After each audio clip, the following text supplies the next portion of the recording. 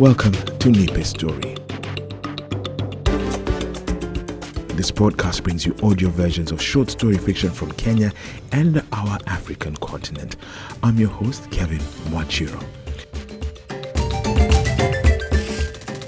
And on this episode, we are featuring Mwaura and his debut short story, Reimagining Freedom. Low, low, low your boat, low, low, low your boat, gently down the stream, gently down the stream. Merrily, merrily, merrily, merrily, merrily, merrily, merrily, merrily, life is but a dream, life is but a dream. The tune, despite my ancestors making sure I am unable to pronounce its many R's, the tune keeps going through my body. This body that has been in this numb state of discovering loneliness. The tune, the words and the memories of energy we put into dramatizing the rowing are forcefully chanting my body into reimagining all this. To reimagine it with a child's innocence of stumbling, picking themselves up and stumbling again, then crawling to the pool of water where they discover a new freedom. It's been 4 days of being stuck indoors with the morning bird watching me in the window, and I have realized that the dawn is pink and not red or yellow as our lying teachers told us. This, together with the late afternoon sunbathing on the veranda, and then listening to the night's return with its darkness and the crooked voices of its frogs and crickets, have been the only satisfying ritual. This is all weird and contrary to what I was expecting. To be honest, I'm not sure I had thought past this right, but if I unconsciously did, it sure was not supposed to turn out this way. Behind the perimeter wall, I can hear my sister playing kati and manya with our... am I to refer to them as our mates or my former mates? I'm so tempted to go join them. Honestly, I would die to even go for football, a game I previously never desired to participate in, always choosing to participate in more feminine games like kati, banya, kamba, mawe, and other non-gender specific games like chama mana baba, where I would either be the child or the priest officiating marriages. This was one of the reasons for the Charlie Dame nickname that haunted me from class 4 to class 7. The other reason for the nickname was the sharp soprano, which I am happy is slowly fading away, though a scratchy bass has formed in its place. This means I no longer hit the high notes of praise and worship songs at assembly, such that by the time I was finishing school last month, I had lost the de facto choir master title that had been a source of pride for so long. At least the head teacher was good enough to let me keep the green school choir master badge. Taking it away would really have killed me. The last 4 days have been weird, as all I can do, or should I say, all I've been allowed and expected to do, is wait for food to be served, eat, and sleep. It feels weird. I miss the kitchen, the sweet gossip with Mama that I knew for sure made the food tastier. No way on earth food will taste bad when you make it between gales of laughter from the juicy details your child is sharing about your neighbors. Mama now cooks and serves alone. The food, to be fair, is still sweet. I mean, I have had well-spiced liver stew with kienyeji vegetables for the last 3 meals. There has also been the njahe, which Kenyans on Twitter like to wage war against, terming it prison food. My home remains loyal to njahe, and I am now aware that culture dictated it as the food for this season, after the rite. The television shows have become boring and disorienting. Those 2 weeks of missing my favorite soap operas are to blame. I mean, how come Paloma has already married and been widowed by Naki?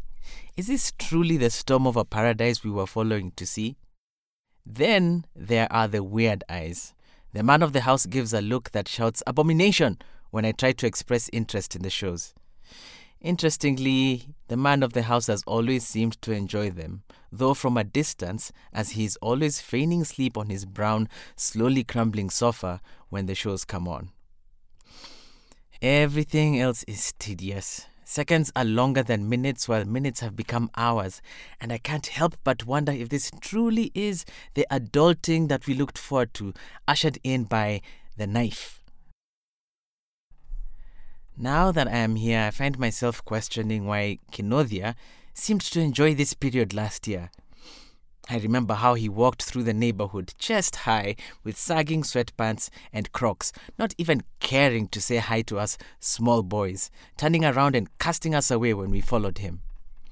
All of a sudden, introverted Kinothia had gained friends who are always hanging around in baggy grey sweatpants, sleeveless red and black basketball t-shirts, and black velvet head wraps, roaming the estate for a super, as they called the girls, with their phones loudly blasting the latest from Chronix and Vibes Cartel. To affirm their Odiwamta titles, they would blast gengeton tunes loudly proclaiming, Wamlambes, Wamnyonyes, Wamlambes, Wamnyonyes, Wamlole, eh.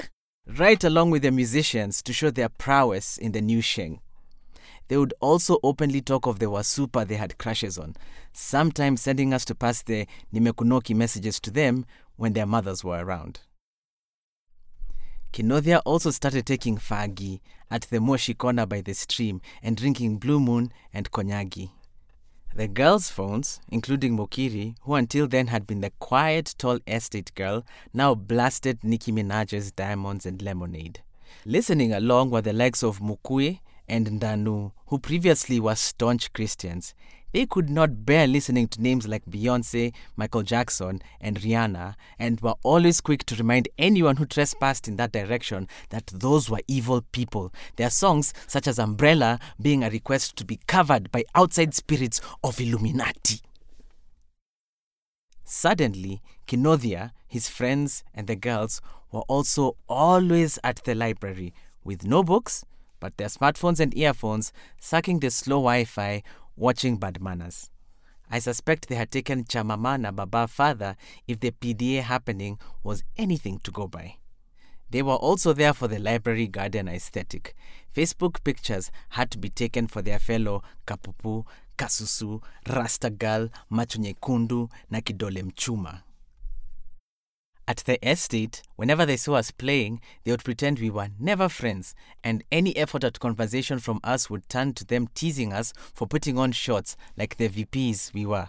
Apparently, their Twitter masculinity teacher told them that shorts expose smelly VP knees. On this note, I really miss the freedom of my short shorts. The joy of the wind on my thighs, the opportunity to color the world with my rainbow socks, and the satisfying joy of showing off the bum, for small bums matter too.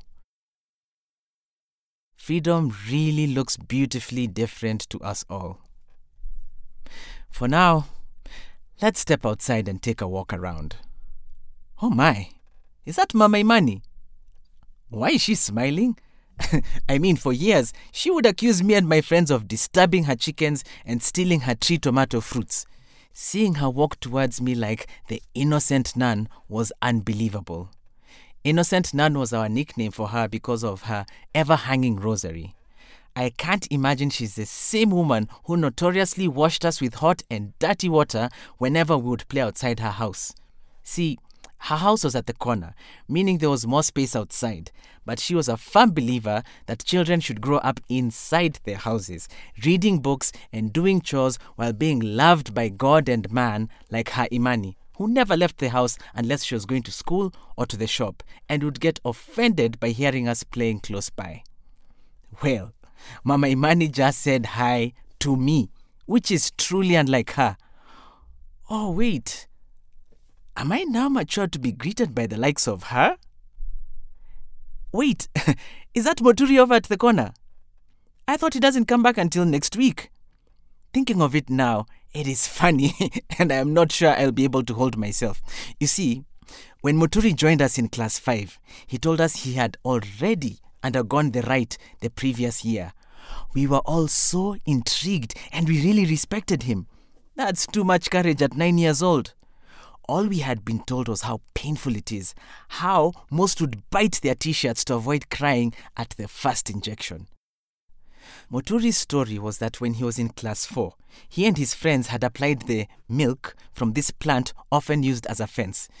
We used this milk to glue our torn books, but they applied it on their organs. The effect was that it caused complications warranting the removal of the foreskin. We were all tempted to try the plant on ourselves, but for most of us, even with the desire to be termed as mature, we were not ready for the said painful injections. Seeing Muturi now, I painfully remember how he almost killed me in class 6 when I, out of fury because he insulted me Kehe, also called him Kehe, which is the worst name you can call a circumcised man in this part of the country. Even though the rite has lost much of its aura, my dad's generation refers to it with nostalgia. The singing and dancing, with the girls fighting over you, the waking up at dawn to freeze in the village river, and the joyous ceremony that would follow. My dad and his generation firmly believe that the cut, which happened to me in just 5 minutes, not at the river, but at a converted school hall, had united me with my ancestors.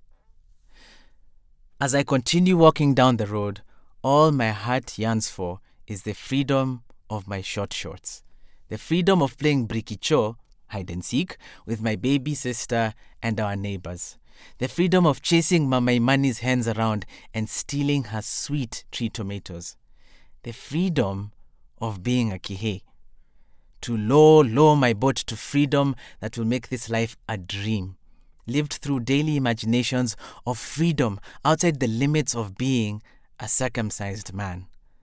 Such freedoms will surely have to be contrary to what my dad and the male society imagines for us, but perhaps they are still worth pursuing.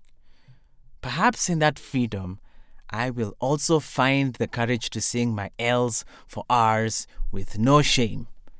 Low your boat gently down the stream.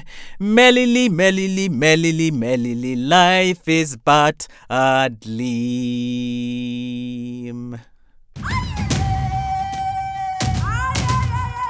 Reimagining Freedom was read to you by Mugambi Nviga and written by Mwangi, Mwaura. This is Mwangi's first piece of fiction, and we're really excited to support this new aspect of his literary work. By day, he's a researcher in Kenya, and his work has been published in academic journals, continental blogs, including Africa is a Country, Review of African Political Economy, and various Kenyan newspapers. And if you have a piece of short story fiction that is between 750 and 4,500 words that you'd like us to consider, please email nipestorypodcast@gmail.com. We'll be happy to have a look at it. Nipe Story is available to download wherever you get your podcast from, and please tell your networks about this podcast. You can follow us here on SoundCloud, on Facebook we are Nipe Story, and on Twitter our handle is Nipe_story. Thank you for listening. Nipe Story is a Finger Piano production.